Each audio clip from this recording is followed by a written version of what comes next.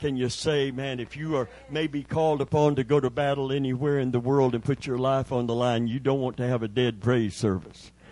Talking about a God who don't show up anymore. Can you say, man?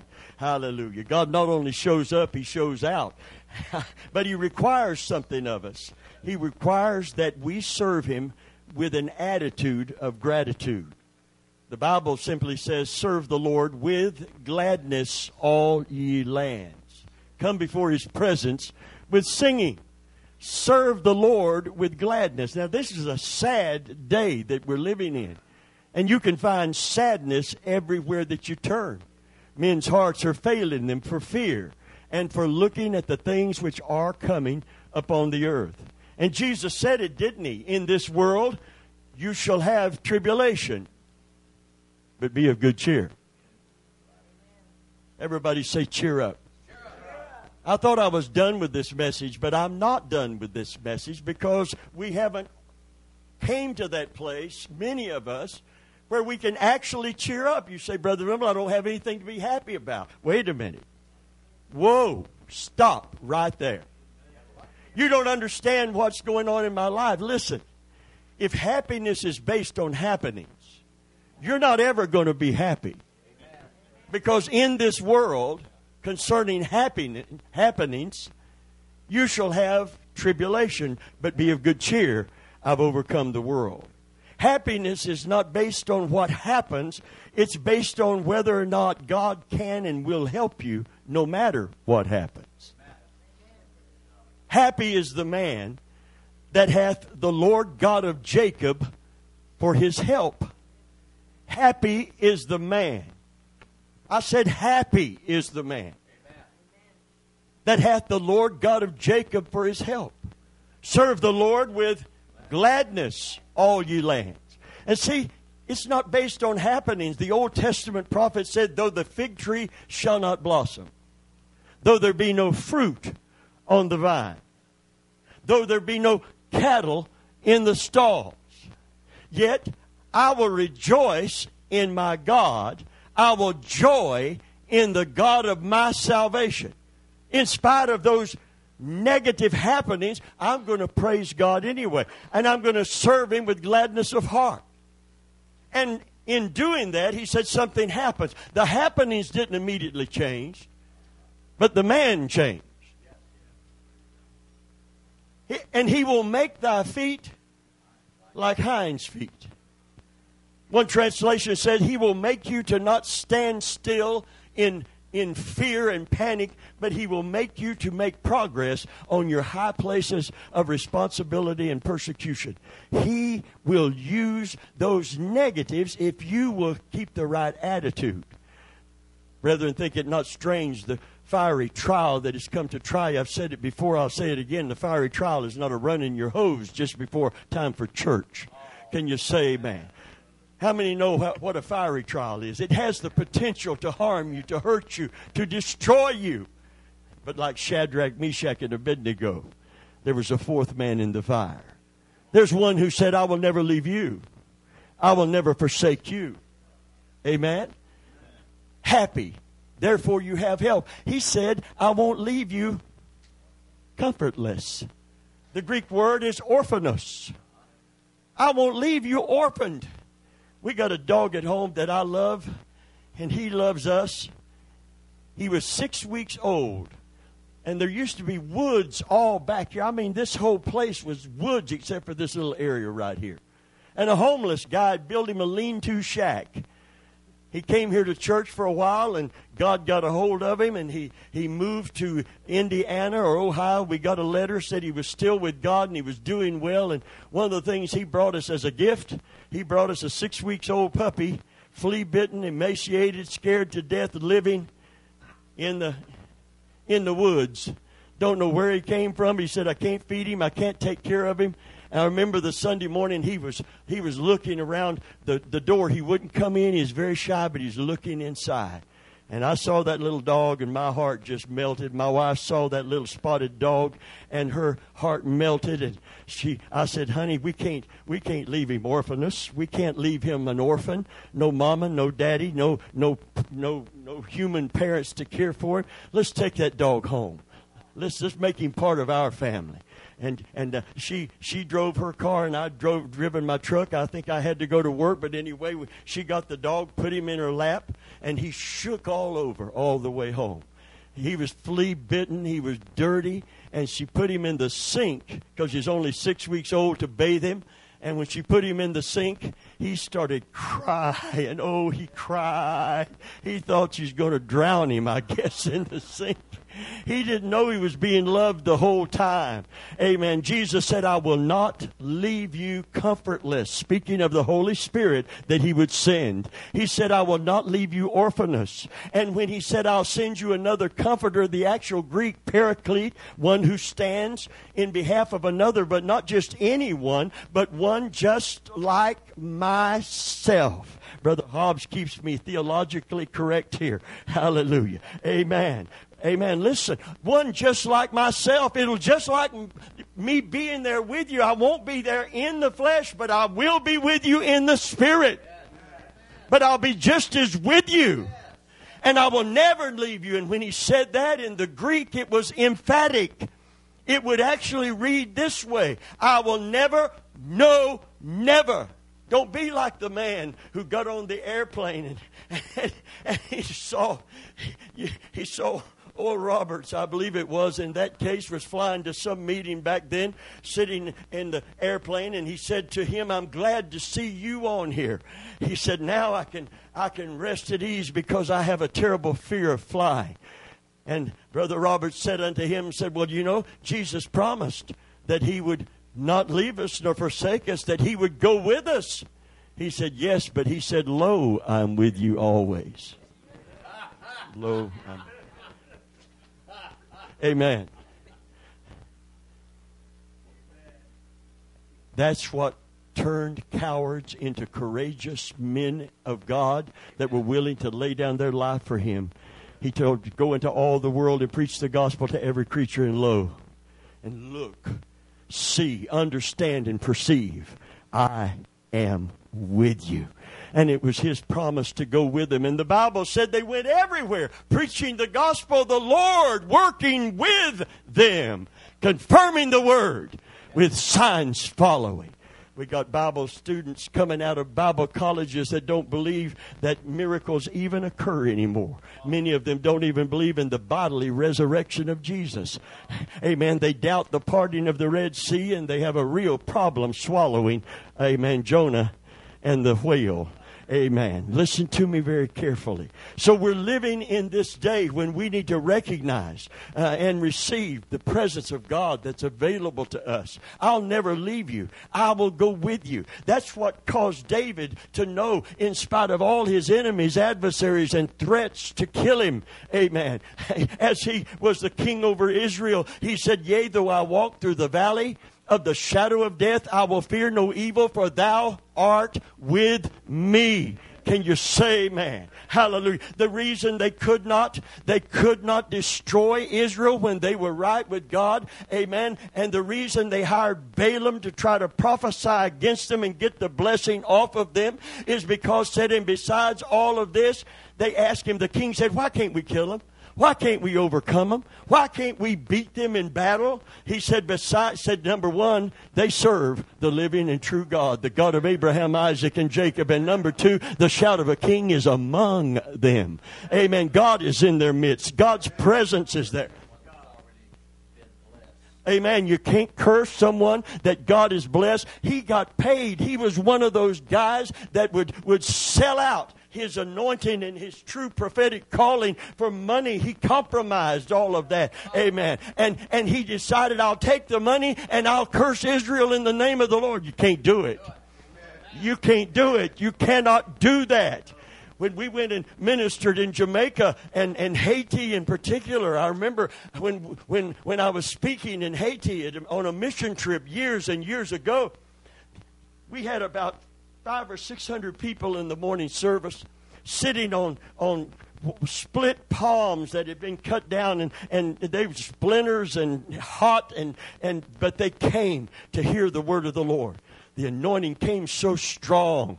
Amen. But suddenly we heard drums, and everybody got quiet, and people quit looking at me and they turned to see what was coming down the road right where we were. And it was a voodoo priest parade, literally. And they were fearful. And that anointing, that focus was broken at that point. And I asked my interpreter, Francois Fenelon, I said, Francois, what's happening? He said, these are voodoo priests that knew we were coming. And they are going to a voodoo cemetery. And they had like totem looking things. They were going to set up barriers against all of you who've come here to preach. Ask for their gods or the devil himself to curse you. And I felt emboldened. I felt the Holy Spirit rise up inside of me. I felt an anointing come on me. Praise God. Amen. Oh my goodness. Brother Spain was with me. And we preached that morning. Praise God. We preached. Hallelujah. Glory to God. And the glory of God came down. And a woman that was possessed of a devil got delivered from demon possession. And God showed everybody in that room, amen, that He is the living and true God, and greater is He that's in us than he that is in this world. Hallelujah. And there's victory in Jesus Christ. Praise the Lord. Hallelujah. So we took the little doggy home, and we gave him a home, and he was not an orphan anymore. We named him Buddy, and he's part of our family. He is. He's part of our family. He is. I mean, remember, you did the same thing for an orphaned pit bull. Big, broad-headed. He wasn't ugly, but he was intimidating. Chocolate was his name. Big old dog. How much did he weigh? 60, 70? 80 pounds. I mean, this is a big pit bull. It's not one of the smaller ones. When I went over to their house and come up to the door and Chocolate met me at the door, I didn't go in yet. Amen. I didn't walk in. Got something with a head that big and looking at you, you don't know. And Brother Taylor said, come on in. And as long as he said it's okay with Chocolate. And then we sat down at the table, and I felt something under the table. And I thought, oh, Lord, have mercy. That big old thing down there, I hope he's well fed. Amen. If not, give me something to give him. He's a big baby. Start petting him, he roll over on his back and want his belly rubbed. And I don't know who abandoned that big old pit bull, but I know one thing. He appreciated when he found a home. He found a family. And come time to go to sleep, they had to run for the bed. Because if Chocolate beat him, he'd jump right in the middle. And then, you say, Brother, but I wouldn't put up with that. Well, you don't know. You don't know. It depends on what grabs a hold of your heart. Amen. Amen. What grabs a hold of your heart? I won't leave you like that. Dog across the street, down the street rather, from us. The family was evicted. They moved out. And for 4 days, that dog laid in that driveway. Didn't run off and run the neighborhood and do anything to garbage cans. He laid in that driveway, waiting faithfully for his human family to come and get him. And they never came and got him. And finally, and I took some dog biscuits and something and threw out of the van so he could have something to eat. And finally, we saw animal control, and they were going to take him in and try to get him a home or whatever has to happen. But he was so, he was orphanous. And when God's people start living like and looking like that poor old abandoned dog, as if we are alone in our battle against sin and Satan and circumstances of life, as if having God doesn't really make a difference, that Christians don't really fare any better in crisis than the world about us, then the testimony that we have in Christ is tarnished. I want the world to know that my God is the true and the living God. I want the world to know that His grace is sufficient. I want the devil to know that he that's in me is greater than he that's in the world. I want to heed the words of Jesus. When he says in this world, you can expect the trouble that's coming. Don't be shocked by it. Don't be rocked by it. But cheer up. I've overcome the world. I've faced all of this before you, and I will not leave you to face it alone. If I don't go away, the Comforter won't come. But if I go away, he will come. And he will be with you. And he will be in you. And he will abide with you forever.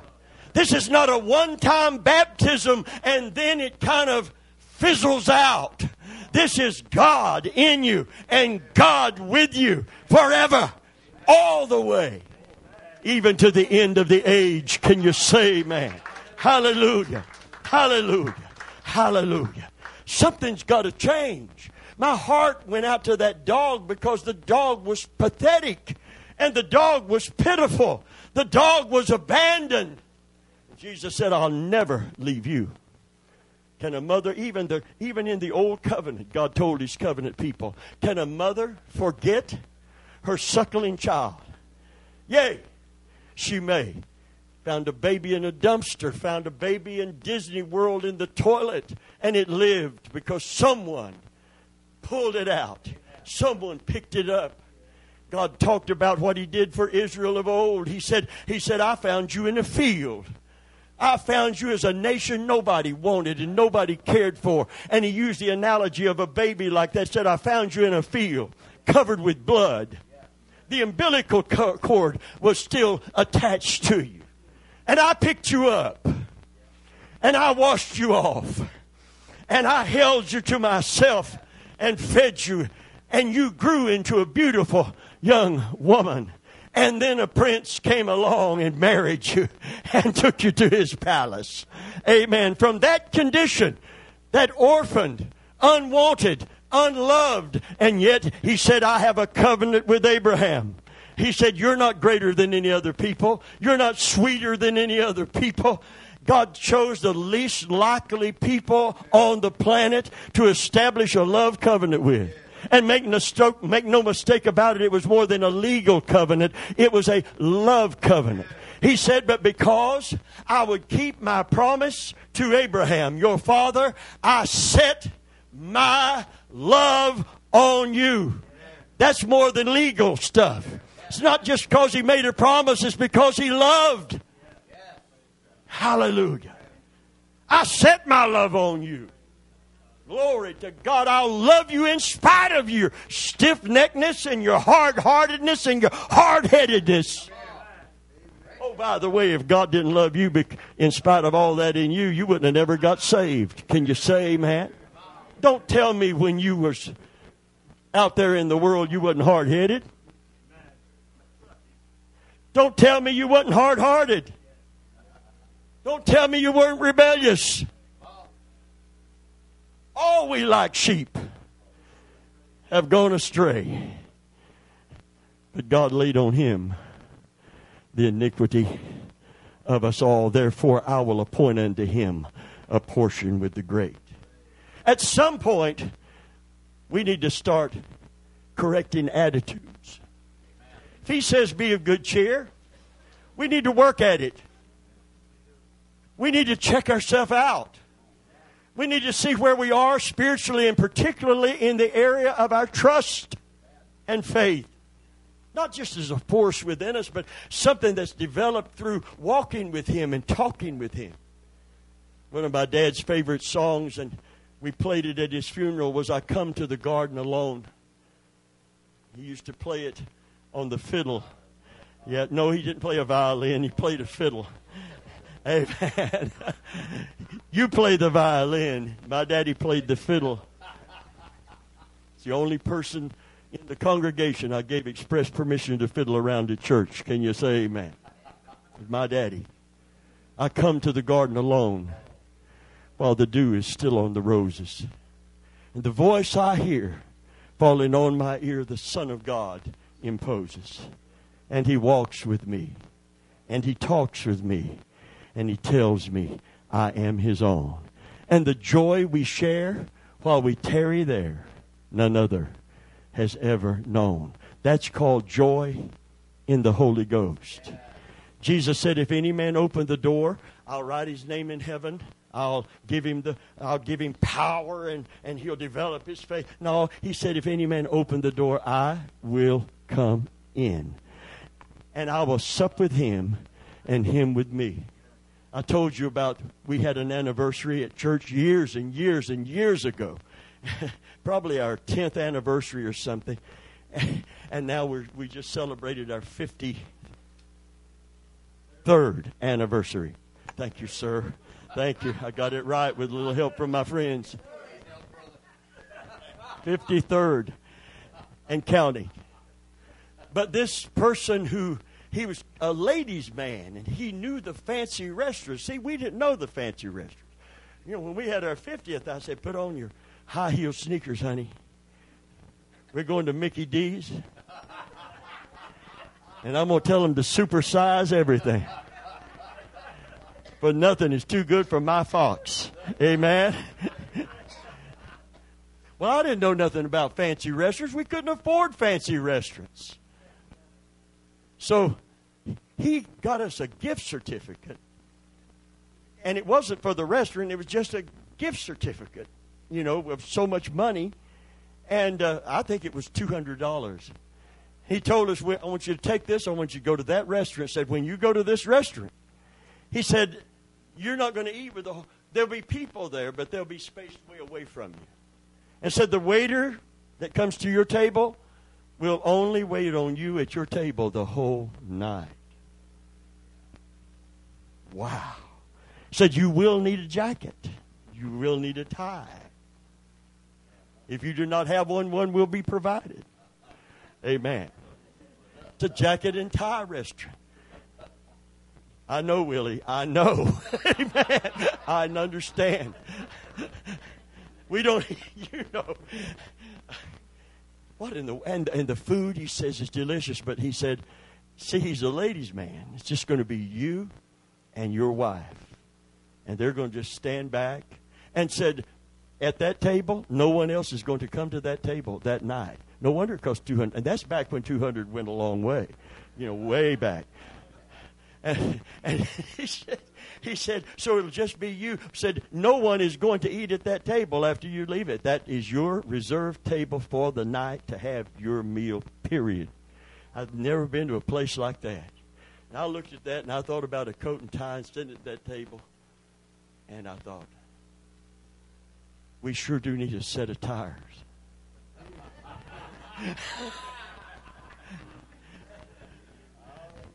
We can, back then you could get 4 tires. I had Maypops on my car. That's another brand name. Those tires so thin they may pop at any minute. And I thought, we can cash this in. We can get us a set of tires and we can go to churches.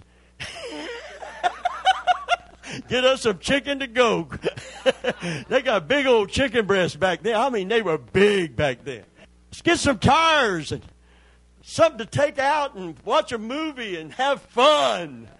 Sitting with a shirt and tie on trying to eat without getting it in your tie and the gravy is not fun, can you say, man? Figuring out which fork to use. Which spoon to use. Why so many? Just give me a fork and a spoon and a knife and I'll take care of business. Amen? That's not fun to me. It's not my background.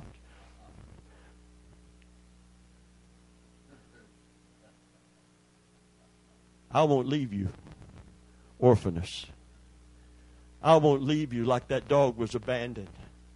I won't leave you like those children are abandoned. I won't leave you like an orphan down there to figure it out on your own, to get through it on your own. I'm not going to just tell you to develop your faith until the force of your faith is going to carry you through. I'm going to give you myself. I'm going to give you my person. And what Jesus is talking about is a table for two, where 2 people sit down together, just the 2 of them, with no distractions, and they have an intimate conversation. Prayer is supposed to be intimacy with God. Not us way down here crying to a God who is way up there, but us way down here talking to a God that is right here with us. Amen. They were all over Jesus. They pushed and they shoved and they touched. And they were the disciples were actually being elbowed out of the way. And they didn't like it. And he told them he wanted to be intimate with them. And he said, how are you going to pull that off? How are you going to do that? Everywhere we go, this crowd is pushing and shoving. How are you going to manifest yourself to us and not unto the whole world? He said, if any man will keep the commandments, my Father and I will come to him, and we will make our abode with him. Can you say, man, the word abode is not where you visit. It means we will come and we will move in and we will be at home with him or her. I'm going to tell you something about going to heaven. What makes heaven holy is not pure gold on the streets. What makes heaven holy is not gates of pearl. What makes heaven holy is not foundations of precious stones. What makes heaven holy are the persons who are there. God the Father, God the Son, and God the Holy Spirit. The wonderful thing about God being a Spirit is that he can be there sitting on his throne, and he can be here simultaneously. Amen? I said he can be there sitting, but most of the time when we pray, we're praying to him there sitting on his throne instead of here on the throne that we have made for him in our life. And that's why prayer is difficult when heaven seems brass and God seems distant. Have you opened the door to your heart to receive Christ as your Savior? Anybody here saved? It's not a trick question. It's okay. Amen. I wasn't going to question your salvation. Says who? Says you? No, that's not what I meant. You're saved. What happened? What did Jesus say would happen? Behold, I stand at the door and knock. In Revelation 3, it was an actual church, but spiritually, it is the heart of man. And that's why when you see that picture, the artist knowing the scripture who painted the picture, there is no doorknob on the outside. It can only be opened from the inside. And Jesus will not force his way in. But if you'll open the door, he said, I'll what? I'll what? I will come in and I will. Everybody say table for two. Everybody say intimacy. You see, that's what's missing. We have worship services that say all the right things, but so many worshipers that are not experiencing intimacy with God. Without intimacy with God, you're trying to build your faith to trust him. And the reason I can trust Brother Taylor is I've known him personally, intimately, long enough that I believe he's a man of his word. So it's not just getting a promise initially. The promise is only as good as the person who made it. And if you don't know and trust the person, you can't stand on the word. You can't obtain the promise. But if you get to know the person, you can't even cast your care on him. 1 Peter 5:7. You can't cast your care on him. I love that translation of that says casting all of your care, the whole of your anxiety, once and for all on him. Because what? Because of what you know about him. Because he cares for you and watches over you affectionately. God is in love with you.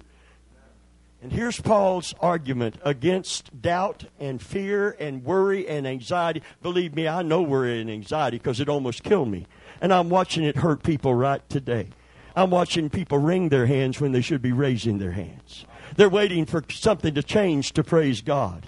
That's not the way trust works, nor faith. Can you say, man? You don't wait for Jericho walls to fall. You shout because God said, see, I've given it to you. He calls the things not as though they were. Because if he says it, he's going to back it up. So as far as he's concerned, it's done before the fact. And he wants us to learn to praise him for the promise. Not wait to see something happen. But we walk by faith and not by sight. Can you say amen? Hallelujah. Wow. At some point, it's got to change. If any man open the door, I will come in and I will sup with him. That means he will come down into our life experience, down into this fallen world, down into this faulty body, and manifest his presence. Everybody say manifest presence. Without him manifesting his presence in your life, he might as well not be here. As far as your personal relationship. Now, when he moves a mountain, answers a prayer, heals a body, that's wonderful. That's evidence of his presence. But I'm talking about the intimacy of being able to sense God with you and within you. I will send you another comforter. I won't leave you orphaned. I will come back to you. Actually, this is a coming of the Lord that we bypass. We're looking for the rapture and the second coming. We're not looking for that coming necessarily. We're not looking for a person to come in us. We're looking for power to come on us. Pentecostals are power, power, power. You can't cast your burden on power. You can't get so powerful that you become superhuman and you don't feel the pressure and the pain. That's not what the power is for. And because we bypassed that personal relationship and went to the power, I've seen tongue-talking preachers fail. Highly anointed and appointed of God fall. That's what took David back. He couldn't comprehend it. He couldn't conceive it. How are the mighty fallen? This is Saul who was anointed to be king. This is Jonathan who God anointed and appointed to defend Israel. How could they be defeated like this? Listen to this. It was as if they had not been anointed. When you bypass that person and the love for him and obedience to him and bypass the person for the power, and we're trying to get people. We implied that when Peter got the Holy Ghost, that's all he ever needed. No, he needed a personal relationship with Christ to where he would actually fall in love with him. The baptism in the Holy Ghost doesn't provide that. It doesn't do, power doesn't do that. It's a person and your relationship with that person. And I've been around Pentecost. I'm Pentecostal from head to foot. My big toe shouts hallelujah. Amen. Want to hear it? I didn't think so. Amen. Anyway, amen. But the powerful people are not faring any better than the people who are not baptized many times, because we bypass the person. Devotion is not to power, it's to a person. Trust is the Old Testament word for New Testament faith. And unless you understand Old Testament trust, you don't have a foundation for New Testament faith. This idea of a force within you is a Star Wars misconception. Amen. The force is not with you. God is with you. The force is not the one that said, I'll never leave you. Christ is the one that said, I'll never leave you. It's not the force within you that is the hope of glory. It's Christ in you that is the hope of glory. Can you say amen? Thank you for the hallelujah right here.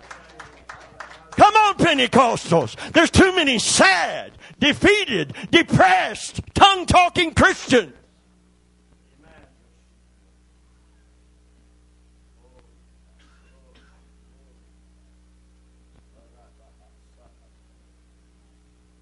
Without devotion, it's just emotion. Just emotion. And some of it is like a pressure cooker.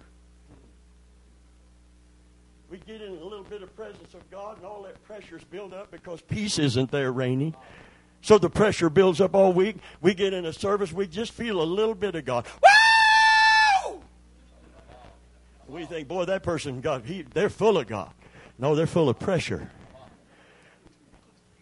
And they're releasing the pressure. Amen. Amen. Amen. I prayed for a lady. The power of God was so present. When I first started in ministry, she come in and she was asking for prayer. And in asking for prayer, bless her heart, she had so much going on in her life. I understand. I get it. But she was so focused on all the stuff that was going on and so desperate. See, when you get dependent, you lose desperation. I'm desperate for answers in the sense that I know without God, I can't handle this. I can't face it. But I'm not desperate in the sense if God doesn't do something. No, that's got to go. That's got to go. I'm with you. I'm within you. Call upon me in the time of trouble. I will deliver you. Amen. And thou shalt glorify me. Hallelujah. So I went to pray for her, and that pressure released. That woman got set free. She run, she jumped, she's like the Energizer Bunny on steroids. Can you say, man? I mean, she got a blessing from the Lord. And it wasn't nothing no better than the Pentecostal church to get a blessing from the Lord. Didn't know much about God in reality. Didn't know much about intimacy with God. We knew a lot about the power. And we needed to know more about the person.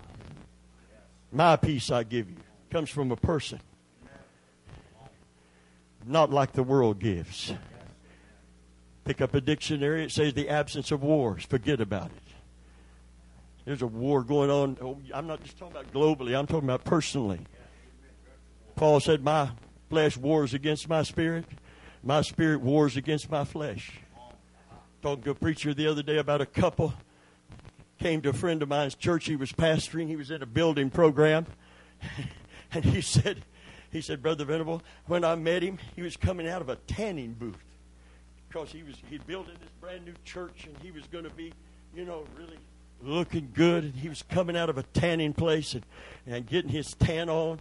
Going to stand in that pulpit. But he got honest with me, preacher to preacher. You get kind of honest sometimes. He said, if you ever get in a building program, he said, be careful. He said, between the contract, we were so happy to get in it. We're building this big sanctuary, but he said between the contractors and the subcontractors and the inspectors and the codes, he said, it's driving me crazy.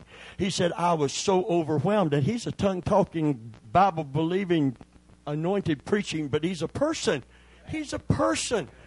And in the pulpit, he was powerful. But in his personal life, he's just like you and me. He needs the peace of God, the comfort of the Holy Spirit, the help of God. Not just the power. He needs the person. He said there was a couple that drove up in the parking lot. I was supposed to have left and went home. I had a phone call to make, and I knew this couple. He said they fought like cats and dogs. And that's where I got the phrase that you've heard me use. He said they had an end-time marriage. Wars and rumors of wars. Can you say amen?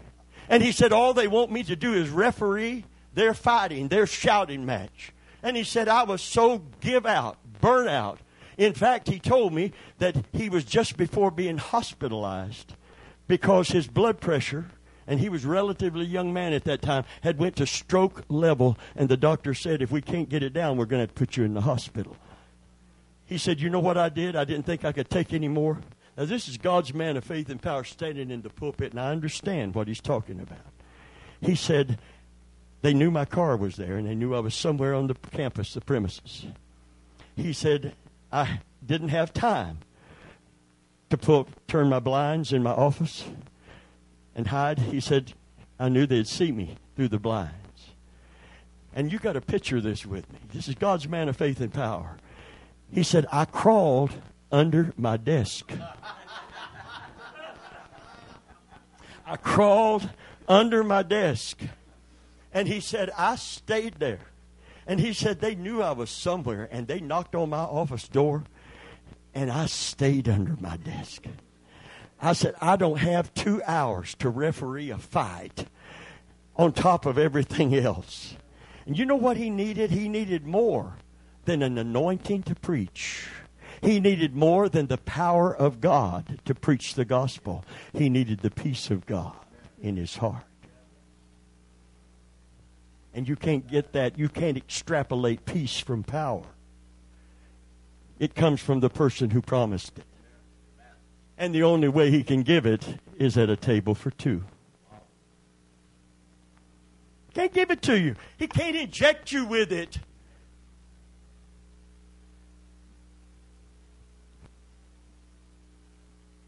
So he says, if any man open the door, I'll come in. And the intimacy with God is what's so missing in some of these powerful meetings with powerful preachers. A preacher, I ministered a wedding, actually, at his church in Maine. He gave the church to his brother. His name was Robert Gass. He gave the church to his brother because he went on PTL. And as we close today, he said, I went to PTL when it was thriving, when it had the right priorities, and people heard my ministry, and suddenly they wanted him to come and preach all over America, all over the world. Said, I found myself going to churches all over America, conferences, and being invited to different nations of the world. He established a television studio in Atlanta, Georgia. And he established his ministry headquarters in Atlanta. And he made 5 broadcasts and then got on a plane and flew to a meeting and back. And during all of that, something began to break down. And it wasn't just emotion and mental. His walk with God. And his family life. His family. See, we're doing kingdom business. We don't have time for the wife and the kids. Wrong. Wrong. Wrong. And it all began to break down. And he said, I didn't know how broke I was. I was about to lose my wife and family. The division had occurred, and he was never home, and he was always taking care of business. And he said, I went to the closet to make my 5 television broadcasts to get on a plane for Rome, Italy, scheduled for a meeting in Rome. God has opened all of these doors. Power, power. I'm anointed, I'm appointed, I'm running for Jesus. And it's breaking down. Not only his family, but his personal relationship with Christ is breaking down. And he said, I'm trying to pick out a tie that will match my coat and shirt. And it overwhelmed me to make the choice. That's how burnt he was. And he said, I began to convulsively cry. Now, when that occurs, you need peace. You don't need power anymore. You need peace. You need God to hold you. You need God to love you. You need living water coming in, not going out. Out of your belly shall flow. Honey, nothing can come out unless something's deposited within. So he said, I shook myself, got through those broadcasts, had a plane ticket, got on it, went to Rome. And when I got to Rome, I didn't feel like there was any preaching left in me. And I just went wandering the night before the meeting, the streets of Rome, and I came to a fountain. I believe it was the fountain where the movie 3 Coins and a Fountain was filmed. And he said I was looking at that fountain and said there were 3 great lions, figures of lions, and water constantly pouring out of the mouth of those mighty lions into that fountain. And he said, the Lord spoke to me at that fountain and said, son, this is a lot of my anointed, appointed ministry. Always pouring out, never stopping to drink in. When you see that man on the platform under the anointing, you think power does it all because you see the power of God on him or her. But I'm going to tell you something. There's another man that goes home and lives out his life and his walk with God. And if he neglects that, he's as vulnerable to sin and temptation and to being overwhelmed as anybody else. And the anointing doesn't cancel that out. Ask Samson. Ask Saul. Ask Jonathan. It was as if they had not been anointed. So I don't just tell you how badly you need the power of God in your life. I emphasize how much you need this person in your life. You need to know him well enough to trust him. For they that trust the Lord shall be like... Oh, no, it didn't say they that build their faith to a hyper level and never have to cry out to God and get close to God. Beware of a faith message that tends to make you more independent from God instead of more dependent on God. I said beware of that faith message, because God never built faith to make you independent, but to make you more dependent. Can you say, man? That's why Paul said, not that we're sufficient as of anything in ourselves, for our sufficiency is of the Lord. In other words, we're very confident, we're very bold. We're sufficient only in his sufficiently. That's why the Bible said, be strong in the Lord, not in yourself. The power of whose might? His might. Hallelujah. That's why the shield of faith is his protection, not your ability to believe no matter what. Because his protection is promised, and he backs it up, and it won't fail you. But your faith will waver at some point. Thank you for the hearty amens. I know somebody told you that they had built theirs to that point, but honey, darling, please, come on, give me a break. Give me a break. Give me a break. There are circumstances that shake you like nothing else can shake you, and you need a person to uphold you, and that's why God said, I will uphold you to Israel with the right hand of my righteousness. And underneath, in the supporting, foundational, fundamental place it needs to be, underneath are the everlasting arms supporting you. Can you say, man, and apart from me, regardless of how much faith you build up, apart from me, you can do nothing. So abide in me first, before the Word, before the Word, before the Word, before the Word is the person.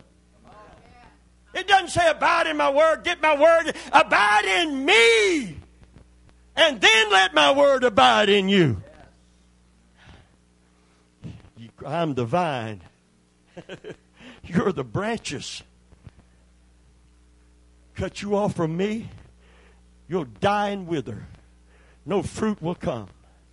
So the idea of power, did power in and of itself keep Saul in love with God and serving God? No. Did it keep him in battle against his enemy? No. Did power on Samson, when he quit loving and revering God, living for his own fleshly desire, did all of that power and anointing to slay lions and 1,000 Philistines keep him?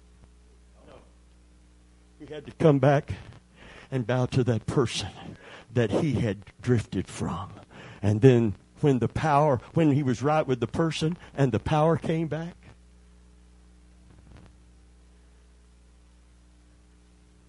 did it keep him from laying with a Philistine harlot? No. Did he keep that powerful evangelist appointed to such a worldwide ministry out of the no-tell motel? No. Did God cover for him? No.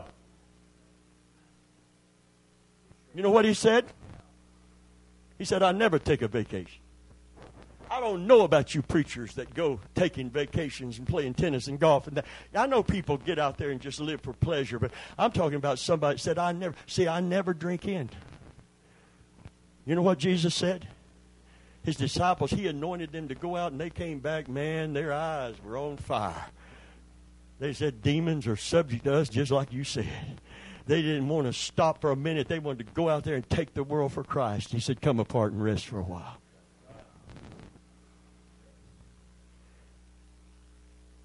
Come apart and rest for a while. I like what one man put it. If you don't come apart, you're going to come apart. And I came apart.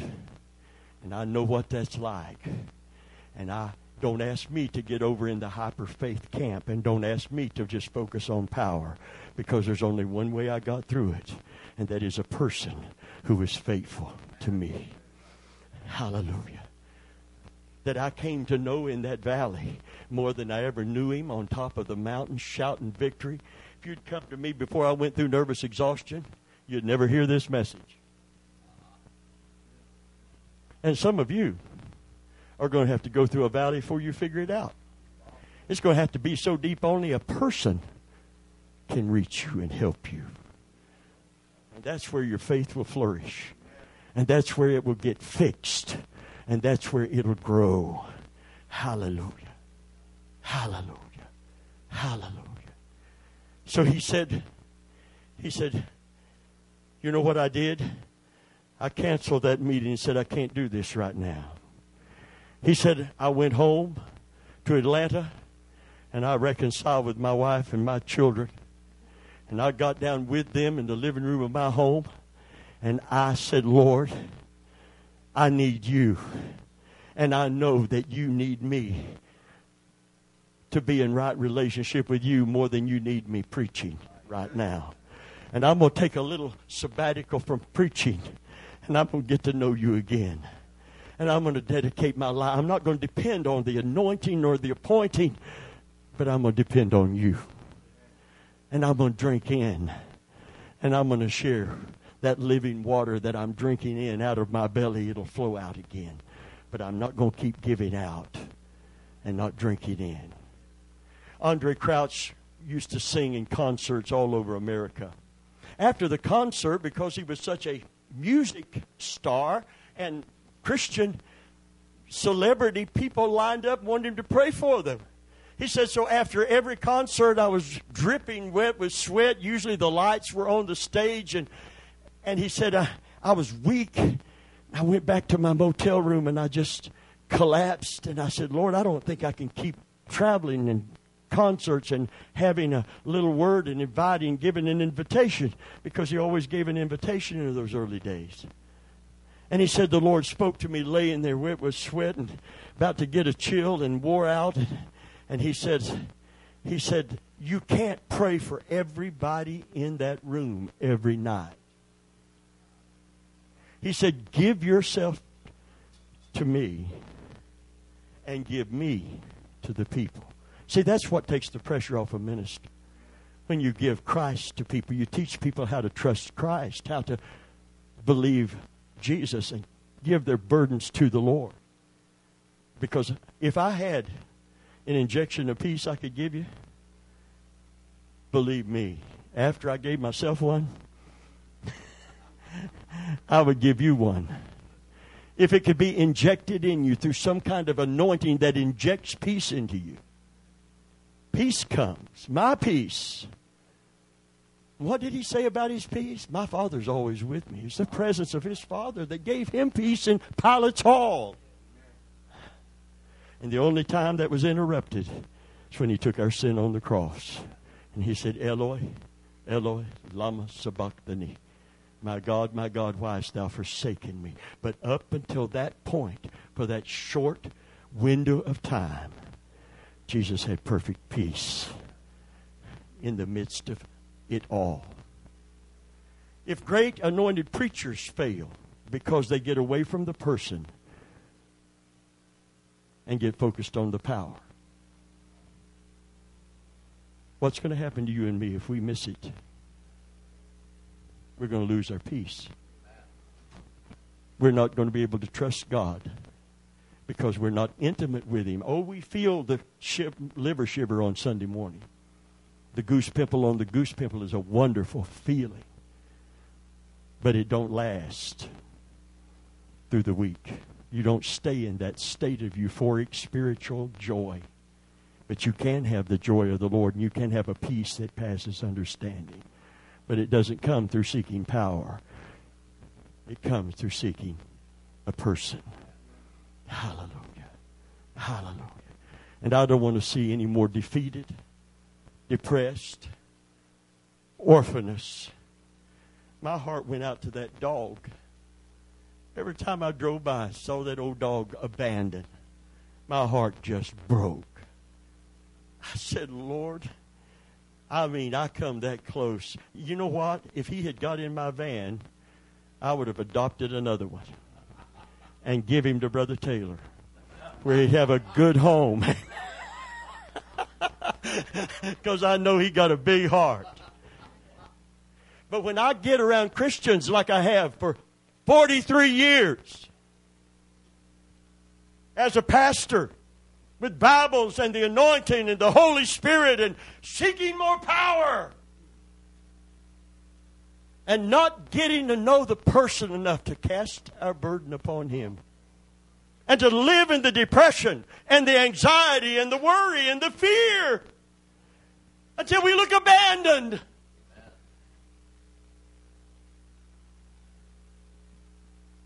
We're not without God and without hope. That's the world. That's not us. We don't fit that profile. We have a God who said, I'll never leave you. Can a mother forsake her suckling child? Can she forget the child of her womb? Yea, she may, but I will never, no, never forget you. O house of Israel, I will inscribe you on the palms of my hands. Can you say amen? How many believe this is an important message? We got preachers failing today. We got marriages failing today. The divorce rate among preachers and Christians, rather, in general, preachers are right in there in the mix, is the same as the world. The same as the world.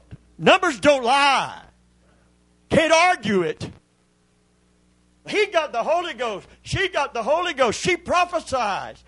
Well, that's well and good. Samson killed a lion with his bare hands. Slayed 1,000 Philistines with a jawbone. Did he not? Did the anointing take care of all that junk that he got into? No, it didn't. He needed a person that he could devote to enough to obey. A person that he could trust in. A person that he could love enough to want to serve. Power doesn't produce love reciprocated back. It just doesn't do it.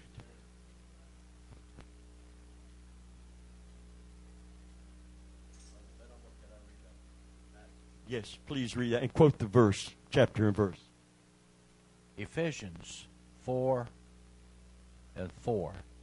Rejoice in the Lord always, and again I say rejoice.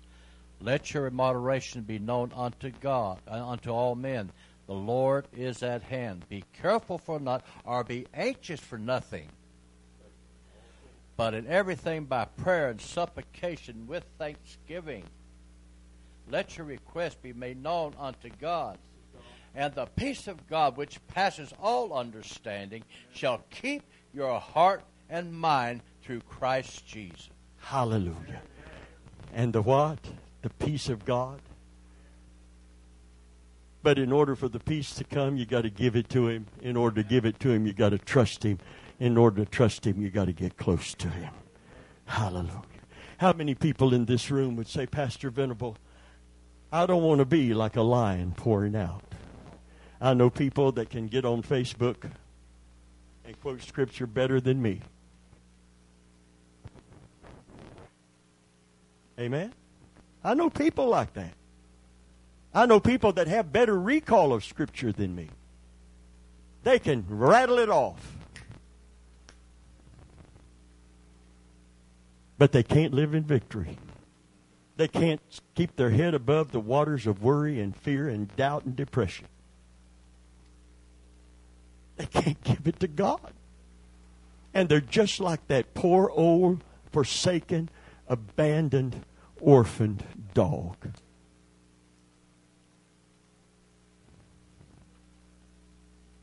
And my heart breaks and aches. And you know what they'll look for? Somebody. Not the person that they need to know and be trusting in. They'll look for somebody. As if Brother Taylor can do it for them. Your phone will ring off the hook. somebody wanting you to give them peace that you don't have to give. You can point them to Christ, but you can't give them peace. I can wear myself out, burn myself out, not even be able to help my family, and still not help people that are after power, that want a word from the Lord, want a prophecy, or want to fall out in the service. How many people fall out and get up in the same condition? This lady that got the hyper hissy fit, which I have myself sometimes, it really feels good. She ran, she jumped, she shouted, she ran the aisle, and I thought, breakthrough victory, finally. Oh, Lord, this is not that poor old abandoned dog anymore. This dog got a home. This dog got the fleas off of him. Hallelujah. This dog is adopted. Praise God. Amen. What a victorious service. Everybody was filing out. I was waiting by the back door, and she come out. After all that was over, she was wore out, wore down, and moving just like she came in. Her head was bowed way down and crying tears of fear and worry and doubt. And I wanted to help her so bad. She said, Pastor Venable, don't forget to pray. I thought we just did. And you just about tore the house down. Can you say amen? And I'm not making fun. I'm not being facetious. My heart was breaking. I said, what more can God do? He was all over you. If power was your answer, you got it. But there was no peace. There was no peace. There was no peace. The wicked are like the troubled sea whose waters cast up mire and dirt. There is no peace. There's no peace for them. They can't buy it. They can't find it. But my peace I give you. Will you stand to your feet? I require a lot more than appointings and anointings.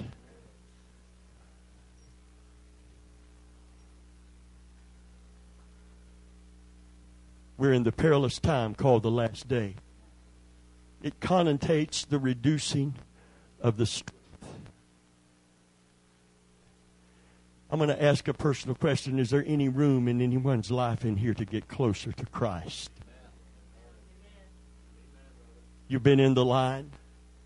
You've been in, and I was in lines when I was going through nervous exhaustion. I fell out under God's power and got up and stayed up all night with anxiety attacks and couldn't breathe, on my hands and knees on the floor with a cell phone by my side so I could call 911 if I felt like I was passing out.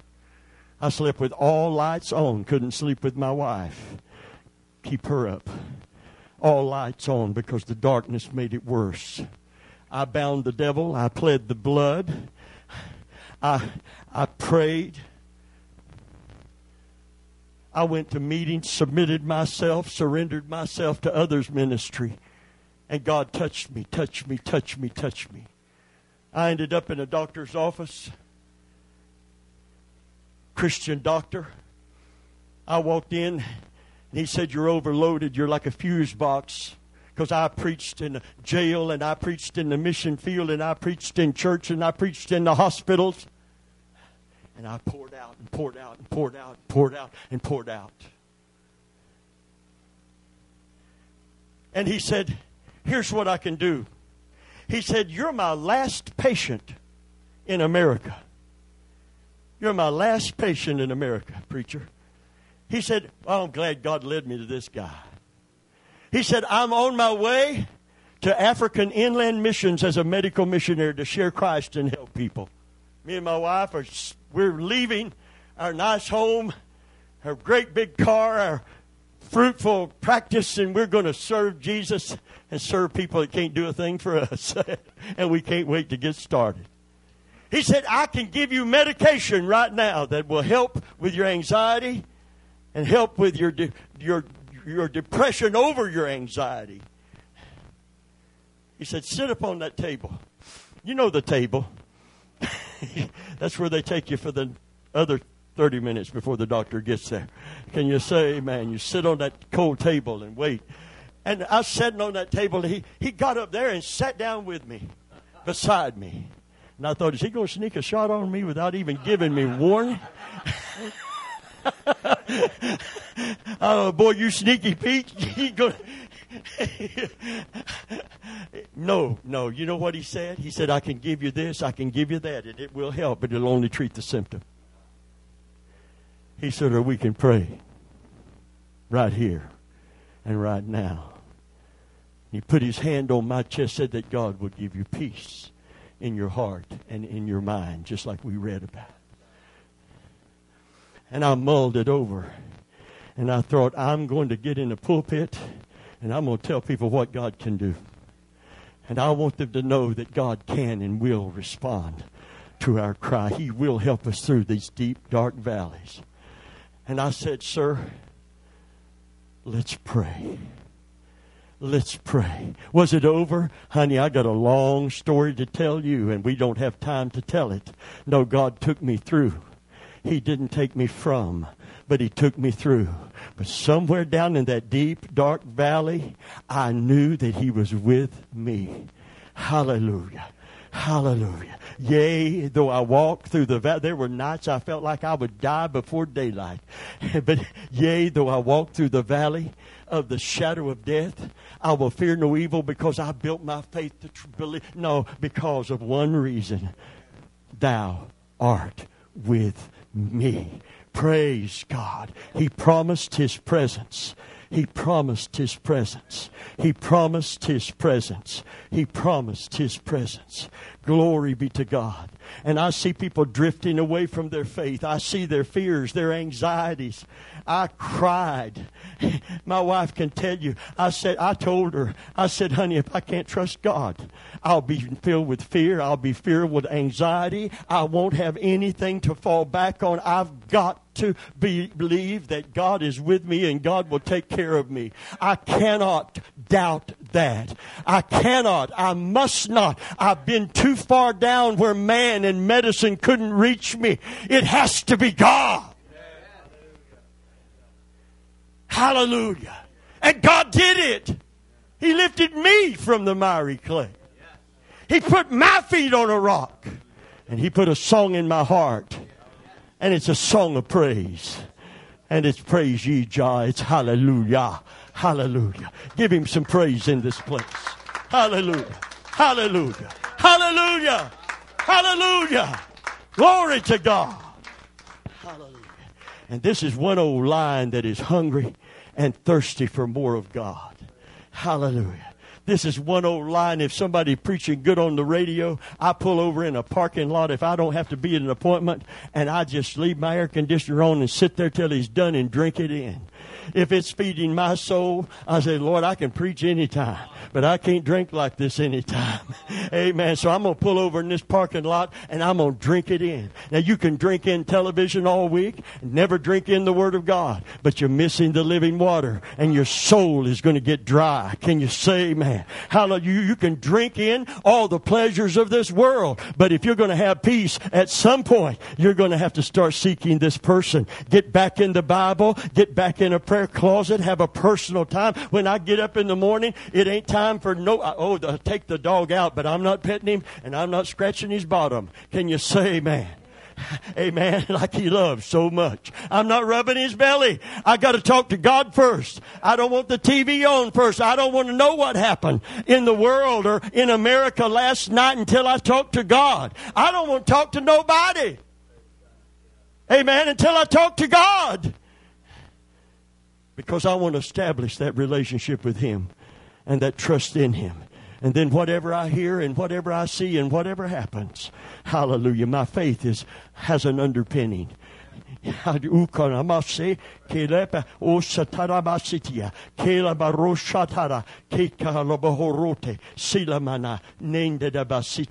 Glory to God. Glory to God. Glory to God.